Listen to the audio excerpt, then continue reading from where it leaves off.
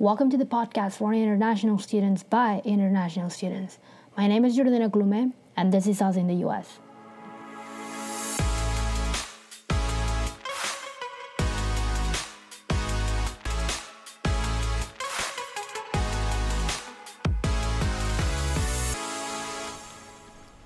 Okay, so welcome back everyone to a new episode of Us in the US. Today I'm with Mittal, an SMU MBA student. Tell us a little bit more about you, Mittal. Yes, thank you so much, Jordana, first of all, for inviting me. It's an honor and a pleasure to be in front of you today. So, my name is Mittal Agarwal. I am a second year MBA student at SMU Cox, majoring in business analytics and strategy. I began my journey with Ernst & Young in 2014 in the deal advisory space, and then worked for close to 4 years in Middle East with PwC and KPMG. At that point of time, I decided to pursue my MBA program and came to SMU Cox and got 100% scholarship, and it has been a fantastic journey.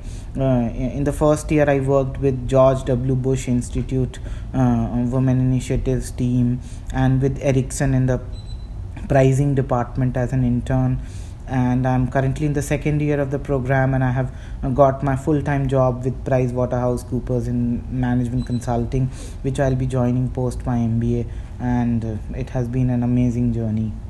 Yeah, and right now you're in Dallas, Texas, getting your MBA from Cox, but you told me that you're originally from India. How did you end up coming and living here in the States?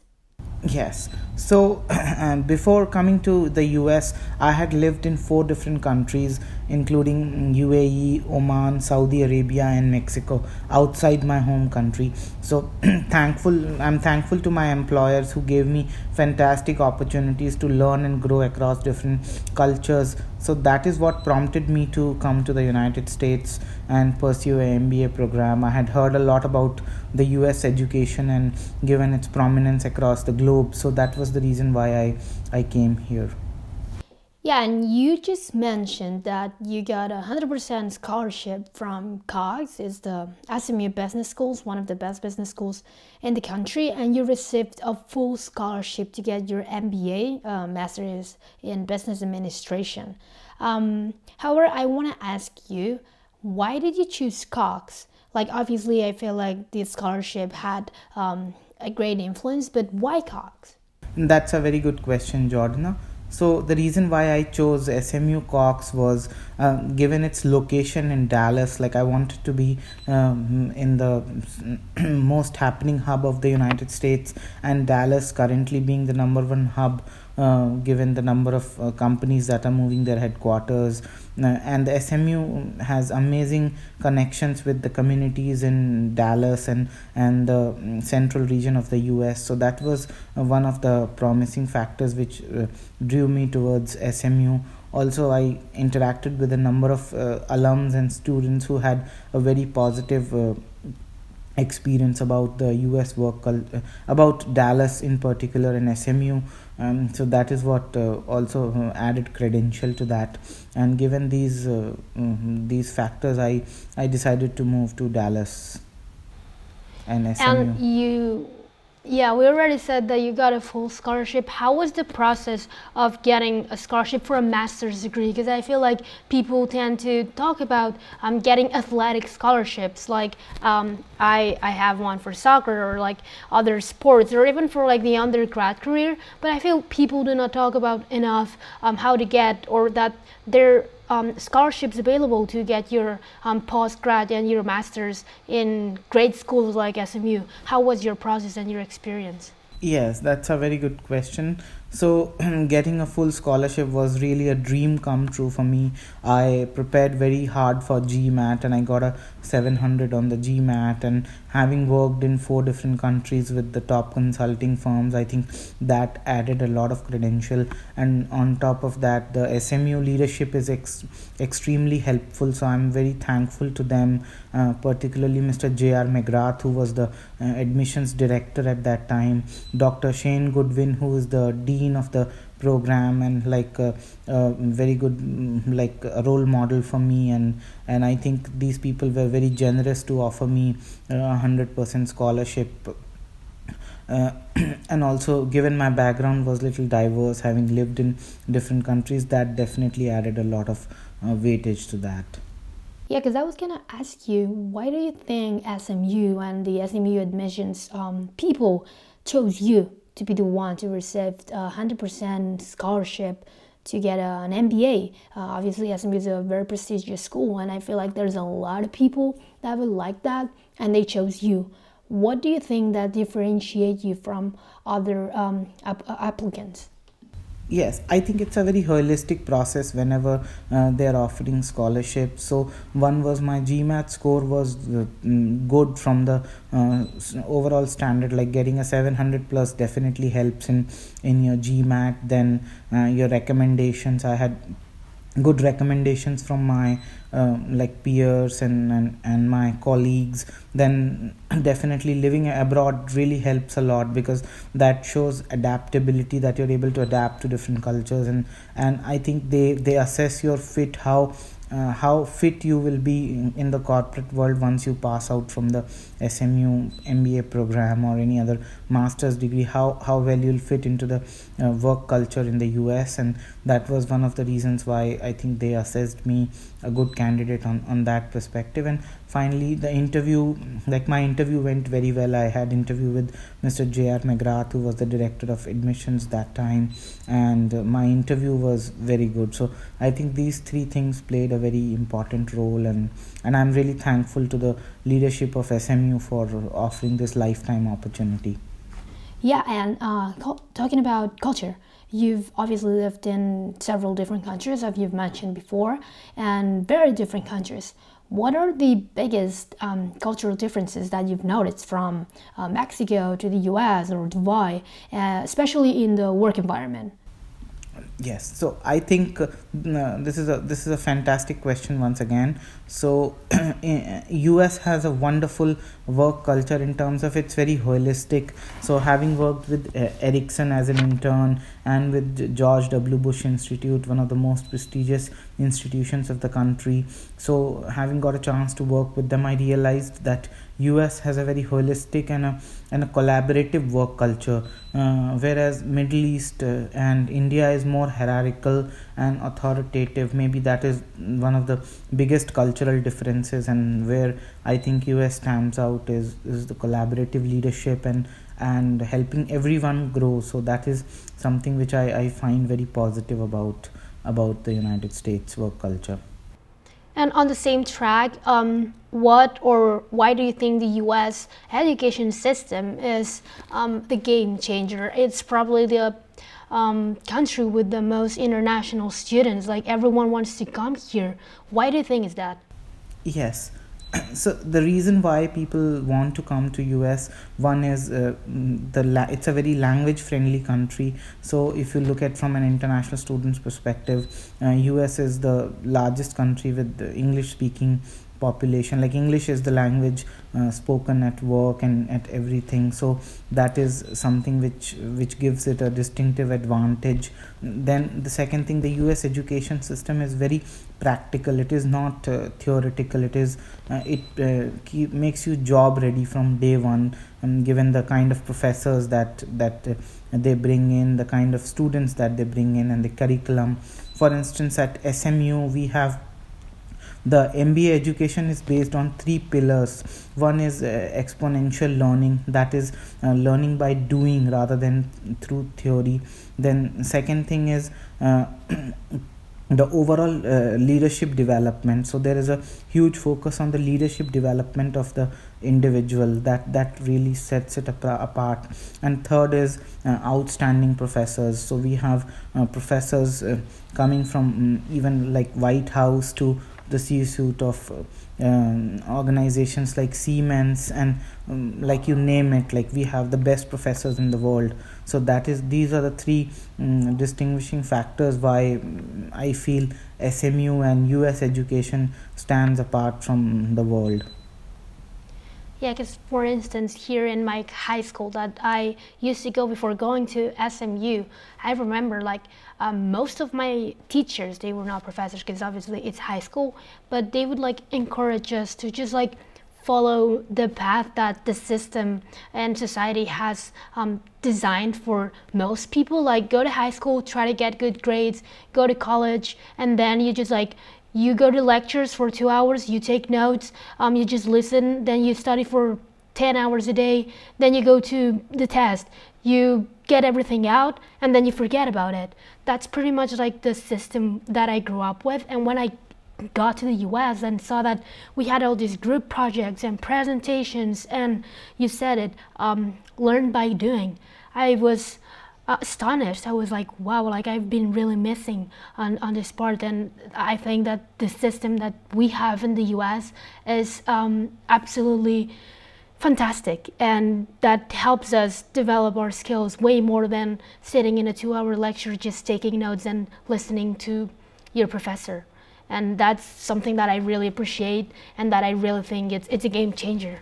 Yes, you are very true that the US education system is very disruptive, I would say. They are always looking to innovate the education system to do things better, and how students can contribute to an organization, how they can impact an organization. That is what the overall emphasis of the US education system is. Rather than focusing on the rote learning, as you talked about, like to take notes and then go for a theoretical exam, it is more about creating an impact on the organization, or the company which you are working, and how that could be done. That is what they try to teach at the business school and other master's degree. For instance, we had a lot of group projects with organizations like American Airlines, and then with some of the startups. So we worked with a lot of companies on their real problems, or what are their challenges, and how we can help them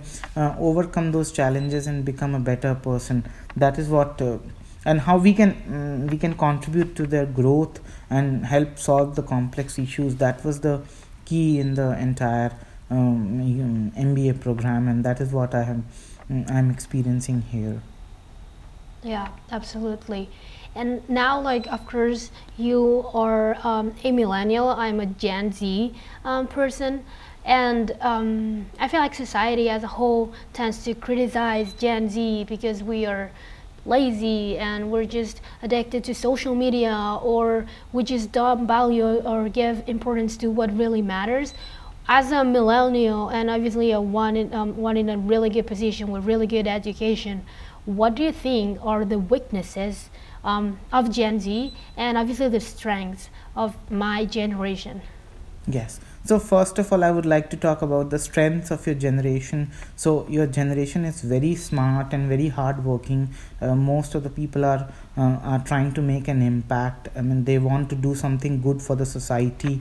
They want to create an impact on the planet. That is what their vision are. For instance, they very strongly value. They have very strong values that they align, whether they're buying a product or going to any business education, or any education for that matter, or in their day-to-day interactions. They have very strong values to which they always try to strive for.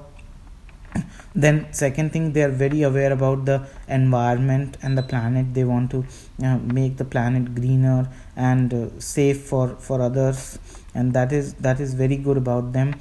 Also on the weakness side, I think that having been exposed to too much of social media compared to the millennials and other generations, it is but natural for them to get more addicted to social media rather than the generations before them. So I think they need to work on that aspect, that they are using social media only for their benefit and not for beyond that.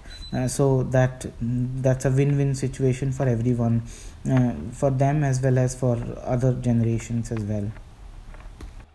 Yes, because like obviously in at school or even like social media or the news, it's like really common to see articles or adults talking about Gen Z as the generation that doesn't want to go to college anymore. That all they want to do is just like live off social media or just like do other things. But I think that the world has evolved, and right now maybe to succeed you don't need a college degree. Obviously I want to get mine and I think it's essential for what I want to do, but there are jobs that they don't require a college degree, and I feel like sometimes older people do not understand that.